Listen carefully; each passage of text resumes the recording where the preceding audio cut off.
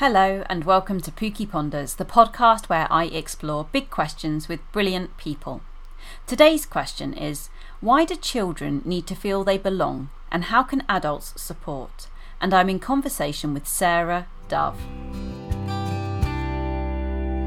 Hello, my name is Sarah Dove and I've been asked to describe myself, which is always a little bit chaotic. I've worked in education, I think for 18, 19, 20 years, something like that, and specialised in working with children at risk of exclusion. And I use that term very broadly, so not necessarily children at risk of permanent exclusion, but children that might be isolated from the education system for a whole range of reasons, such as health reasons. Sometimes it might be children that can't go to school, don't want to go to school for lots of different reasons as well. And I've been working in the sector for a long time. I really enjoy it. And if I'm going to describe myself, I think it would be unfair to not mention that I'm a deep cat lover. And I'm just really interested in human nature, what people do and why they do it. And I really enjoy working with children. So yeah, that's me. That's you in a nutshell. I love it. And yeah, cat lover. We also have those who are listening. Mork is sitting on my lap, joining in with the conversation. As always, anyone who's been to like any webinar or conference I've spoken at for about 18 months has met Mork. So the question for today is, why do children need to feel they belong and how can adults support? So that's our jumping off point. I've got a feeling we're going to go everywhere, but do you want to make a first stab at answering that massive question? Yeah, I like the fact that you chose a really easy question, Pookie. That's fine. That's really helpful.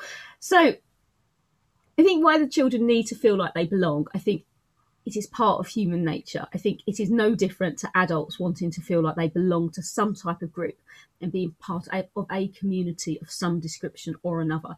Whether or not that's their family, their friends, or people they might meet in less than salubrious situations.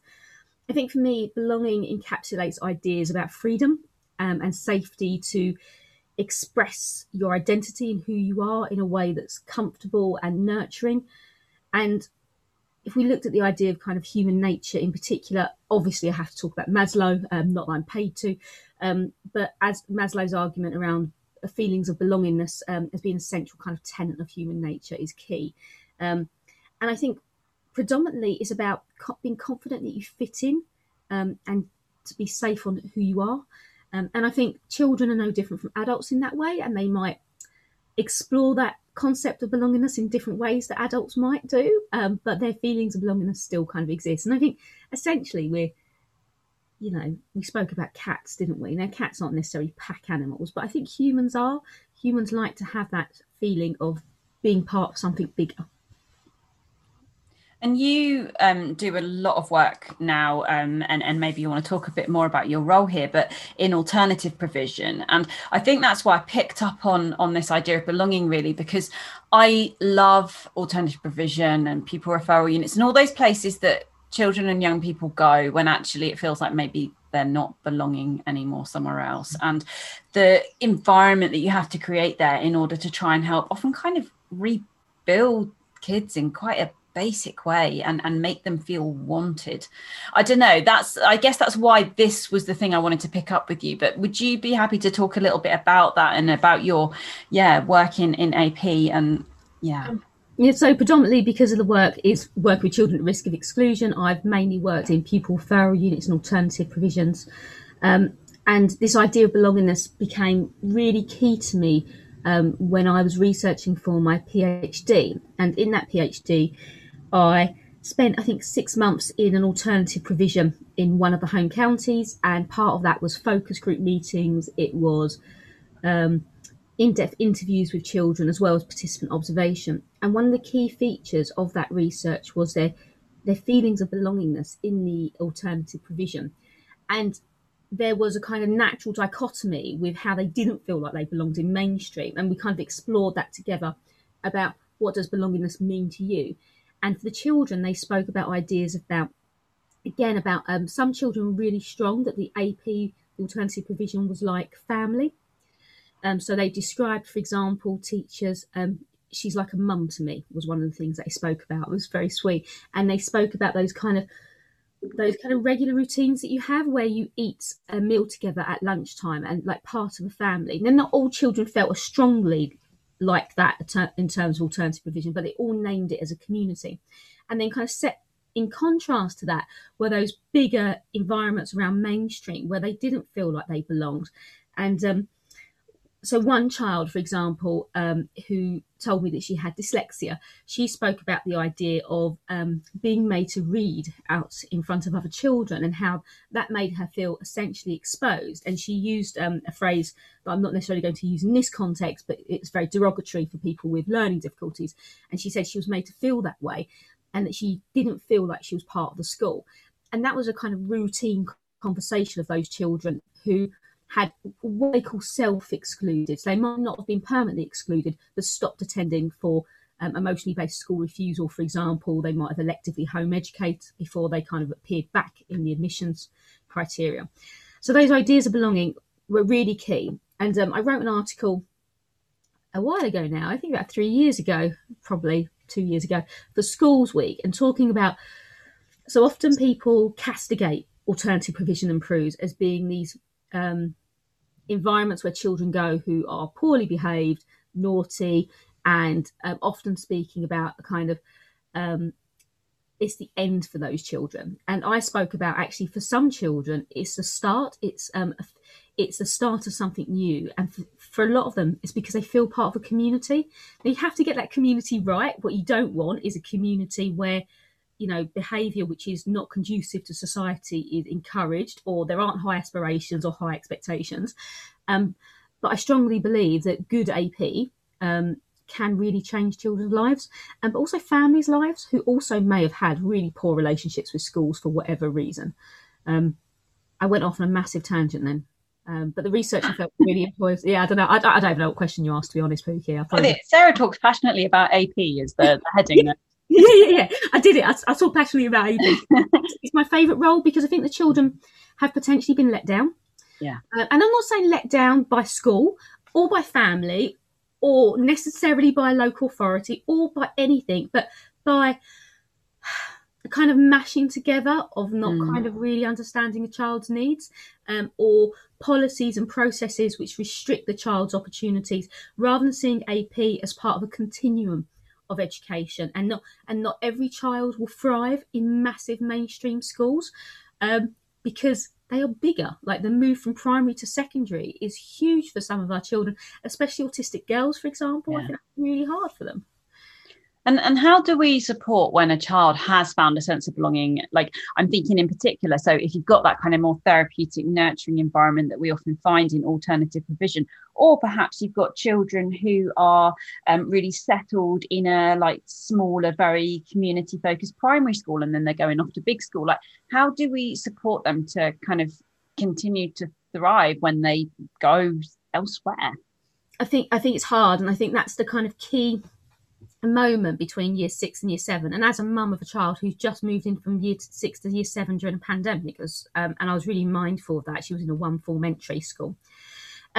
Transition's difficult. I think you need to start with trying to understand where the child is at, wherever that might be, and what things that they have found helpful from that small community group setting, or rural setting, for example, and how can you mirror some of those aspects whilst also holding those high aspirations? So moving from a one form entry to a 4 form entry, I think there has to be understanding. That's really difficult.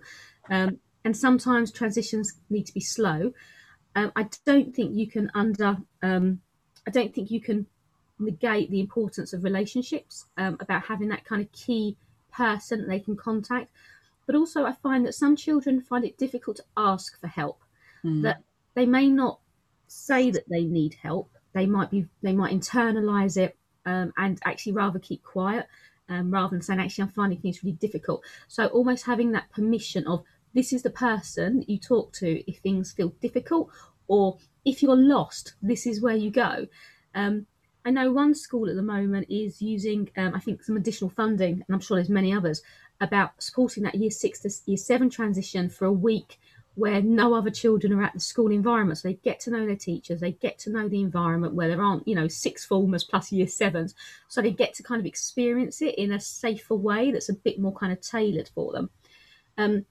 But I think in answer to your question, there is no magic bullet, I think, to support children. And so I produced a resource, and it's just free on the website, a transition resource where I spoke to parents and carers and educationalists around what did they find helpful for transition, and try to pull those things in together.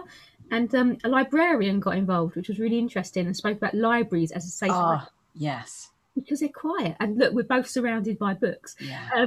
And it's that safe place where you can kind of immerse yourself, but they're quiet.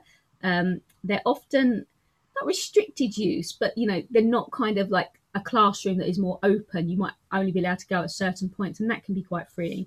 So, and there's rules though. I always loved that, and I found this quite often when I've spoken to other autistic women in particular who got diagnosed later, but just basically spent the whole of school going that often the library, you knew how it worked, and usually there was a librarian there who was kind of similar to, and you knew what the rules were. It's a really safe place, and often a really safe person as well that you would find. And exactly as you said, there's very specific rules. So my daughter used to love libraries. Obviously, we haven't kind of enjoyed them for the last few years. And when she went into her new school, she was, because of COVID, she couldn't do it, but being a library helper. Yeah. Because there's particular rules. You take books out, they're given at this time, and if you don't give them back at that time, then there's a fine, and all those kind of like very kind of rigid rules. But she gets, and I think, so even like breaking of rules can be quite difficult for autistic girls, I think, and where they don't know when to break them, when it's okay to break them. Or so one thing I keep on saying to my daughter is, because she doesn't have a bedtime now, because it's no school, what time can I stay awake till? Whenever you want. What? And I think she'd rather have that kind of, actually, no, you need to be in bed by 10. She'd rather have that argument about the time than to not have a time. That's really interesting, actually. And I have to say, in our house, my daughters are 11. They've just finished year 6. And likewise, it's the holiday. But I think I just moved bedtime on and gave them a new rule. But they're comfortable with that. But I think it is interesting, isn't it? But then I'm all about the rules. You talked a little bit there about the how the relationship maybe is a key thing there, which feels like a very good Radio 2 styling link to your wonderful book. So you kindly sent me a copy recently of your book about behaviour, but it's different than many books on behaviour. It's different than all books on behaviour, but different in that it is very much about this kind of relationship and nurturing kind of approach. And I wondered if you'd be happy to talk a little bit about why you wrote it and why you thought this was an important kind of contribution to make, and what difference you hope it might make. I think why I wrote it is, very basically someone asked me to, which sounds, because I don't think I would have ever thought that I would ever be in a position in which anyone would want to hear what I had to say, really. And when I was growing up, going into home was a very unsafe place. I was speaking about this the other day, incredibly unsafe space. It was violent, it was traumatic, and I think ACEs, in terms of adverse childhood experiences, are a cliche and not necessarily helpful, because, I could count mine and I go into 9, 10, without a major issue. But school was my safe place. And I speak about sort of right at the beginning about why I wrote the book. And I remember I'd already sorted out my apprenticeship to be a hairdresser, which is ironic because I'm not actually that bothered about hair. So I'm glad I didn't go down that route. But I got my GCSEs and I did all right. And I went to go and speak to the new head of sixth form. And I think it's relevant he was new because he had no expectation of me. Because I was not really naughty, but I was like, I had like 6-inch spikes and stuff like that. I was kind of quite happy to not be at school. I asked if I could stay in for sixth form. He said, absolutely. And I still speak to Mr. Bryant and I still talk about him, obviously. And he's a great teacher. It was the belief in my ability, I think, was really powerful. And I could have easily been a few of those children in the books I talk about. And I think one of the reasons I spoke about it is that when I was becoming a teacher and when I was a teacher, there was no book that I could pick up and go, what can I do in this circumstance? What can I do to really help what's going on within the classroom setting? And being a teacher is really incredibly hard because you're faced with 30 kids that may or may not care what you're teaching about, may not care about what you're saying or what you're doing. And how do you approach that? But in that class of 30, you're going to have children that are really struggling, and they're not struggling because of you and your lessons not entertaining or you're not, funny enough and all those kind of cliches. They're struggling because actually things are really hard for them. And I get that as well. And I remember trashing an art room when I must have been about 9 or 10. Trashed an art room, and actually I could have quite easily been excluded for that. And it was because like so much was happening, and the art teacher just gave me like a pen and paper, and I never spoke about it again. So there was those kind of aspects around. I wanted teachers to be able to have something that they could utilise and use. So to that end, I wrote the book, and when I spoke to you sort of briefly, like how do I feel about the book? I can't read it. I find it like I can't read it from beginning to end because I still can't believe that anyone has asked me to publish a book. That's crazy. But also because the stories of all the children are true, and it's sad. It's sad that children are in distress, and it's sad in the past, and some of them may still be in distress, and we still have children in distress. So if I can minimise that distress in any way, I will. I should be writing a proposal for the second book about it's going to be called Working Together Beyond the Classroom. So how do we work within a kind of multi-agency kind of aspect? Because schools are just one piece of a much bigger puzzle. So.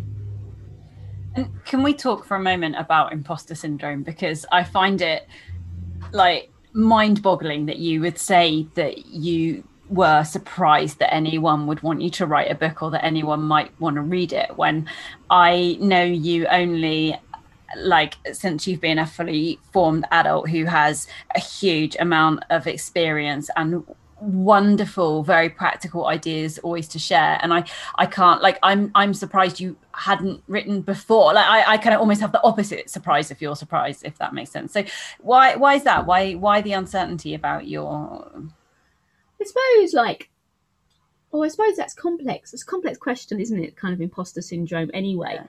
I think I'm the first person in my family to go on to finish school successfully. So not even get GCSEs or A levels, but just to finish school successfully. And some people might be following my younger brother's story, Warren, who's been released from prison last year, and he's going to the London School of Economics, and he's such a clever young man. I was going to call him boy, but he's not a boy, he's a man, isn't he? He's such a clever young man. And he had obviously those feelings of, how can I do this? And he's going to the London School of Economics to study sociology, having a year out of prison.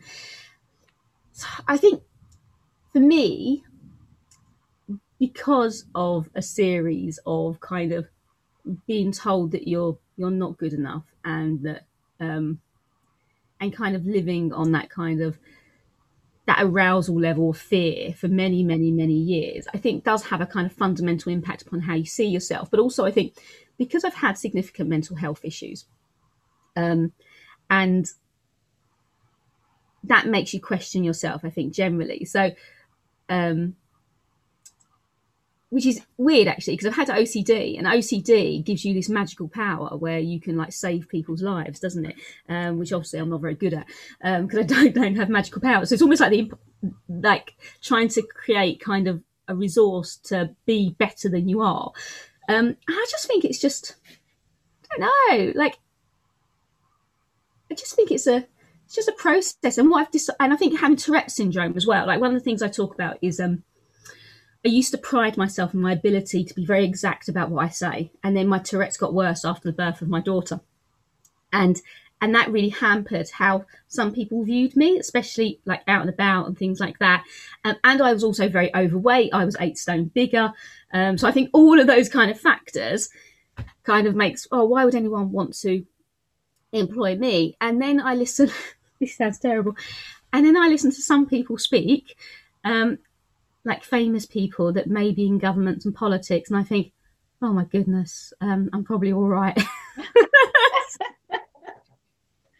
I have to say, there's nothing, that kind of helps too, because I always find it interesting talking to you, because actually there's a lot about our journeys that are quite similar, albeit it's exhibited in slightly different ways. But I have those very similar feelings around imposter syndrome. However, I also have that similar thing of going and seeing other people speak sometimes, and it can be a bit like emperor's new clothes. Like, there's someone in particular who I have seen speak more than once, who is published, and everyone always raves about this person, and I've always come away really nonplussed and not understanding it at all. And even when I've been in the same room as all the other people, and all the other people have gone on about how wonderful this guy is, and I'm like, I don't get it at all. Yeah, I find that helps a little bit. Yeah, I mean, I don't mean it's like, I have to say it's mainly kind of people that I will never meet and things like that, and it's on TV, so it's no one that like, like, don't worry, edgy Twitter, it's fine, it's not like someone particular.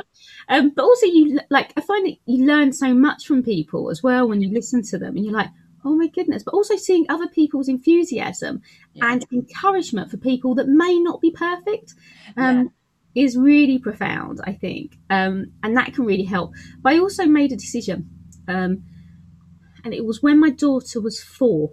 It was quite a while ago now, because she's coming up to 12, and I wasn't going to let my Tourette's stop me. And part of that was that my daughter and I went travelling together. We went to Romania together when she was 4 years old, just us two, ticking away at the airport, and we loved it from beginning to end. And then that was part of I'm not letting Tourette's stop me do anything. This is, I'm going to do this, and actually my difficulties are my difficulties, but actually I still have stuff I can offer, and I'm not perfect, and I think that's okay as well. So, like I say all the time, you can buy my book, but there's lots of other books out there that are great too. This is not the panacea. You won't pick up this book and go, oh, everything is really meaningful. I mean, you might, and that's great. Please write a review if you do. But generally speaking, it's about like collecting ideas and approaches. There is no one size fits all, and not everyone is going to find me amazing if they hear me speak, but equally not everyone's going to find me awful when I speak. I think it's really important though, that kind of authenticity that you bring, and like bringing your whole self to your work, because I do think that there's not necessarily a lot of people who have the kind of experience that you have had growing up, or that are living with, living with Tourette's and managing that, and OCD. These things, I do think, it can be really worrying about whether this will undermine your credibility, and it can make you fearful of being in this world. However, when you're able to stand up and give of your best self, then I think that is such important role modeling, even if sometimes it might be imperfect or messy, especially almost if it's sometimes a little messy. You're expecting identical twins at the moment, very excitingly. I can't not address this in the podcast. I can't have you here and not talk to you about this. And I guess it made me wonder a little bit, what is your hope in terms of, obviously your daughter's a little bit older and there's a bit of a gap there. Do you think the world has changed? And by the time your twins arrive, what kind of, what do you hope might have moved on even just a little bit in terms of what their experience might be of the world and school and stuff?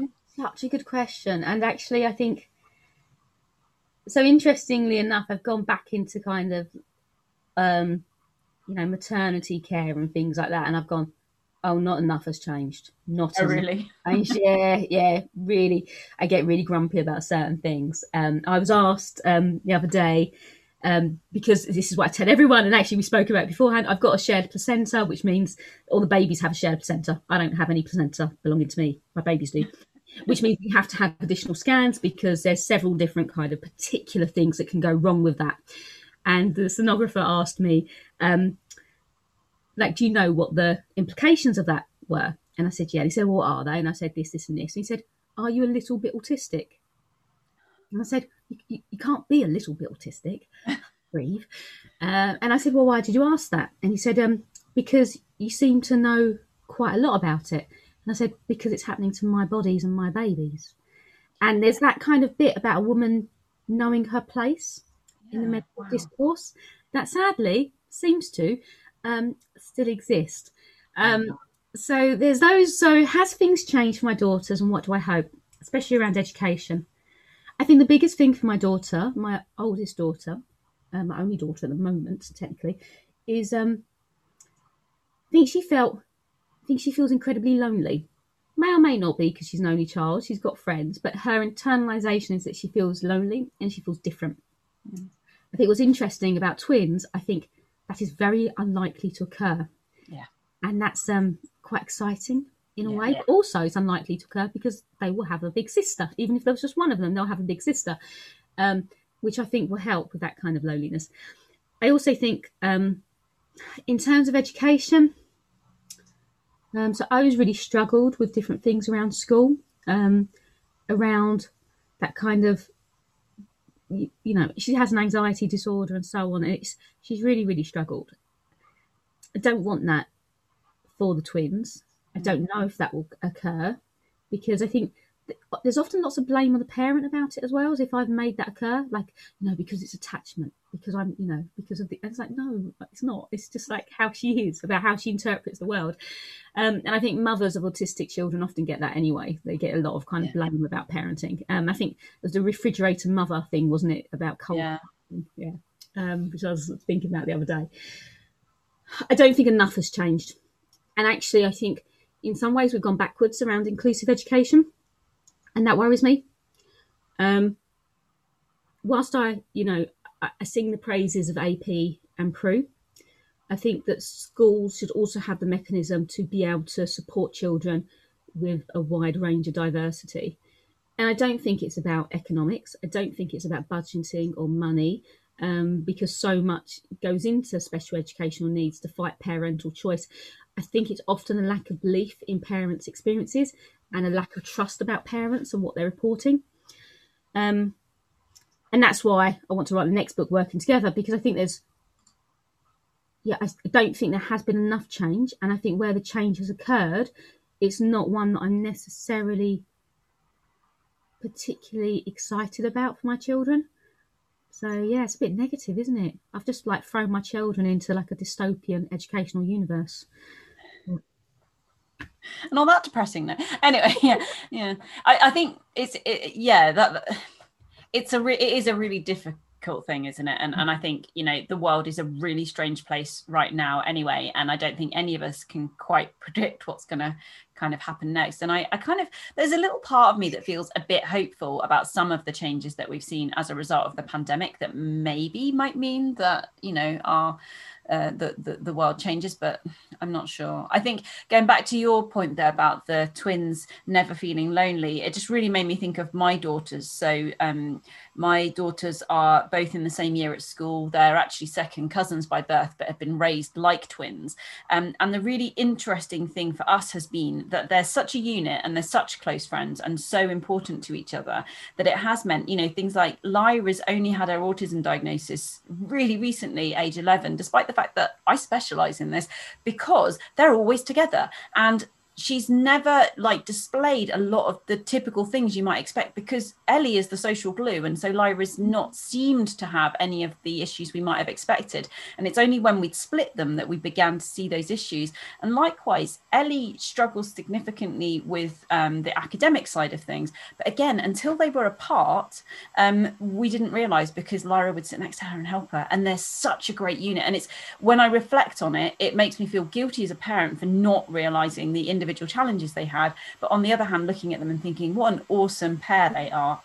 And the really nice thing is of belonging, doesn't it? Absolutely. They each have each other all the time, and they can fight like cat and dog, but they're so important to each other. And that's been for us a really interesting thing of the pandemic, because they actually chose to be apart. And then during the course of the pandemic, spent so much time together, and actually went through almost like a regressional stage where they would often sleep in the same bed and that kind of thing. And then decided they absolutely wanted to be together, and have asked to be in the same form group in the same school and everything when they go to secondary, which, and there's something and I guess you'll find this with your twins, that there's something as a mum that's really lovely about that they've made that decision. You know, when they're very little and there is that temptation, always want to do things together, but they've kind of found their own ways and kind of gone apart and always come back together, which I think is I think choice is really important. So people ask me a lot, are you going to dress them identically? And I'm like, no. One, because I'm never going to be able to tell them apart anyway. I just don't want to give myself extra work here. But also, they are their own humans. Yeah. And, you know, I'll probably have just one set of clothes initially and then just swap them over because that's fine. But I don't want two of the same. But yeah, I'm not going to recognise them anyway. But the idea of them being together, so being safe and secure apart, again, is really important. But I hear what you say about the mother's guilt. The mother's guilt is huge. It doesn't matter what you do, whether or not you found it, whether or not you kind of identified it really early, you'd be told that you're a parent that, you know, is too involved with your children's lives. You see it late and then you blame yourself anyway. So it doesn't really matter what you do. And we do, we're going to feel guilty. You're right. Yeah, that's the thing. And that's the thing I've kind of, I started, I think, because I had significant mental health issues when I was born, that I've now come to a place going, because I've been made to feel guilty for so many decisions. And some of those may have had an impact, and I'm sure some of them did. But also, it goes back to those notions of good enough parenting. You know, my daughter does have a safe place where she feels like she belongs, you know, at home, at least in that environment. And yeah, you do the best with resources and circumstances that you have. Guilt. I think guilt is very much a kind of construct of parenthood, I think, which is sad, really, isn't it?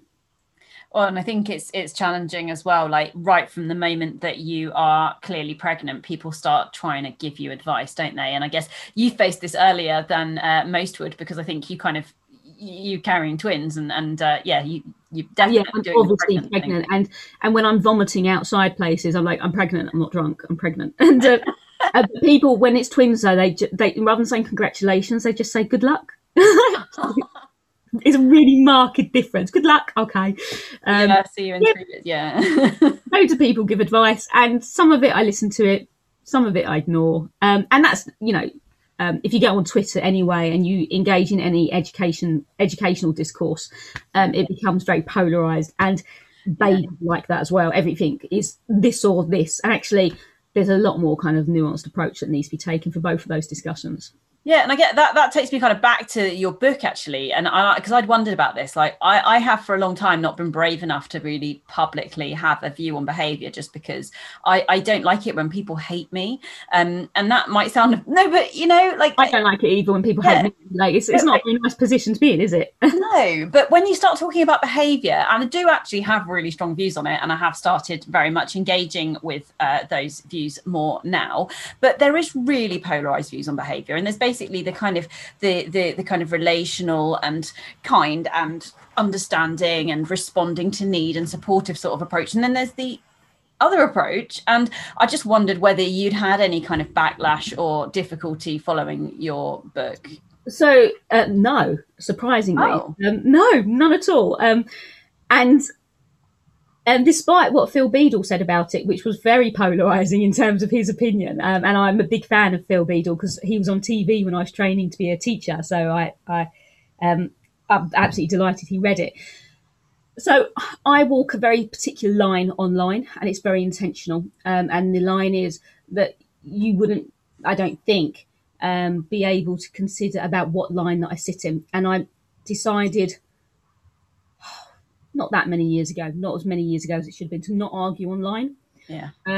Because actually I get so invested in the arguments, I get so enraged that it's just not healthy for me. And that was after having an argument about whether or not a tortoise should wear a nappy. So let alone about children. I'm just not doing it. Yeah, it's literally, reptile forums are a terrible place to be. And I intentionally, I mute certain words so I don't see certain words. But I would engage in conversation with people in a way that I hope is conducive and helpful.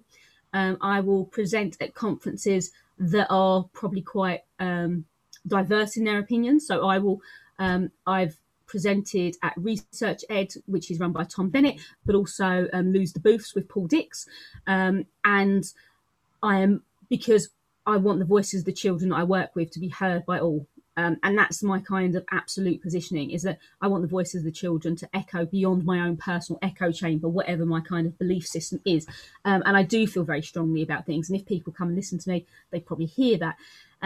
But actually, if you read, and I've got behind me, I've got Tom Bennett's book, I've got Paul Dix's book, because there is no panacea. I've got my own book, I've got lots of books in between, that take out what's helpful for you, but also don't lose your moral sight about what's healthy for children.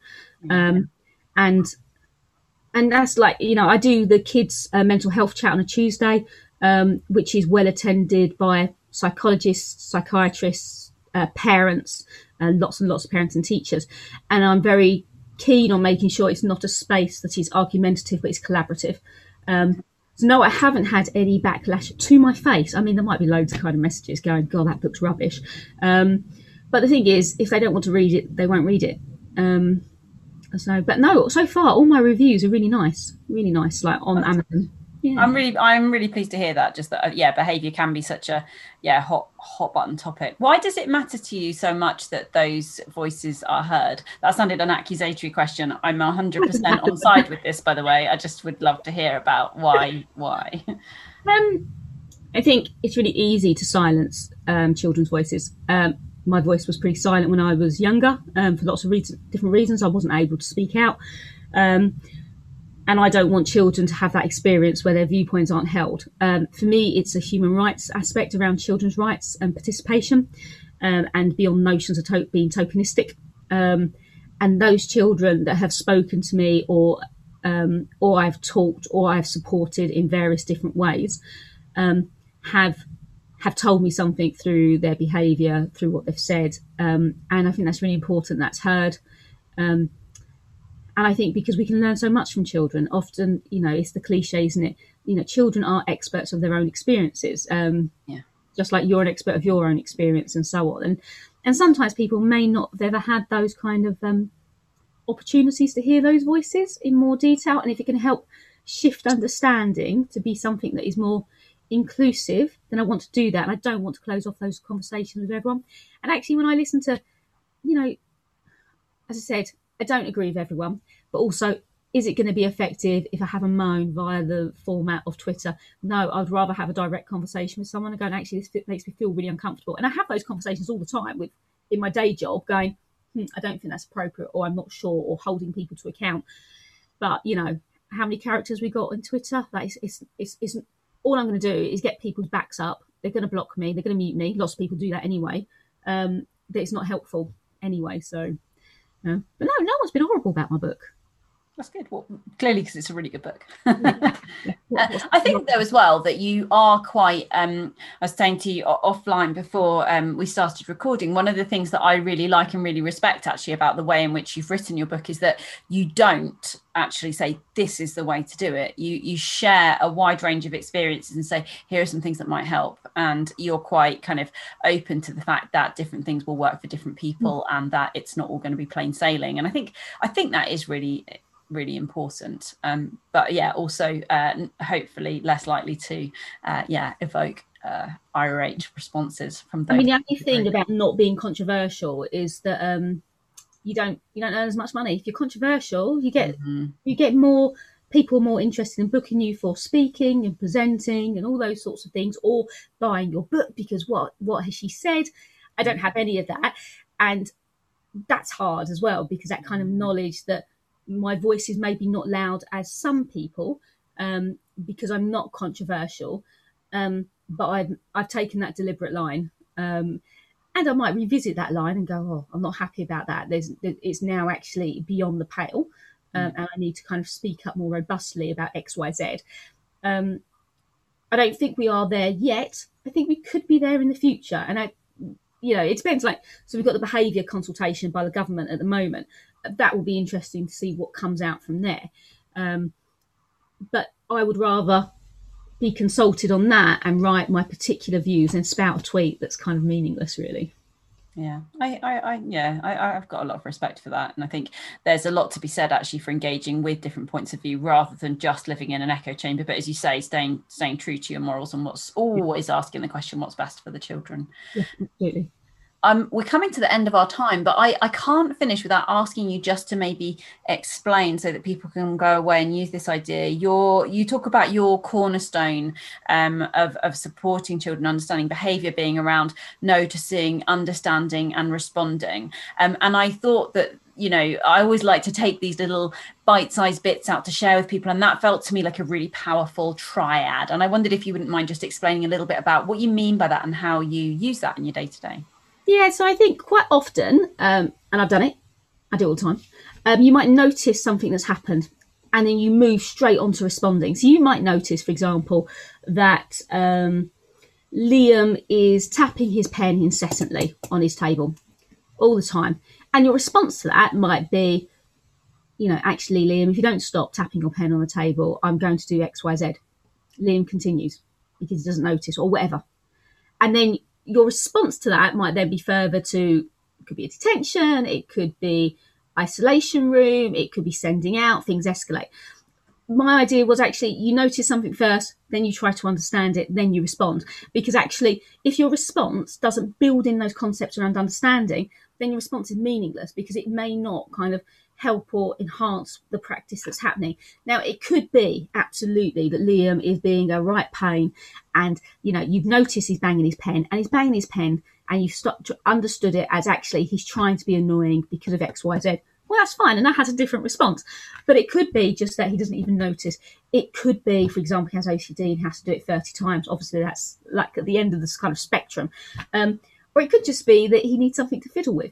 And, you know, like sometimes I hold my pen during interviews and things like that and meetings. But without building in that key component of understanding, then your response is going to be at best ineffective. And it will become routinized rather than actually something about the individual child. So the idea is just notice, understand, and then respond rather than kind of jumping ship, basically.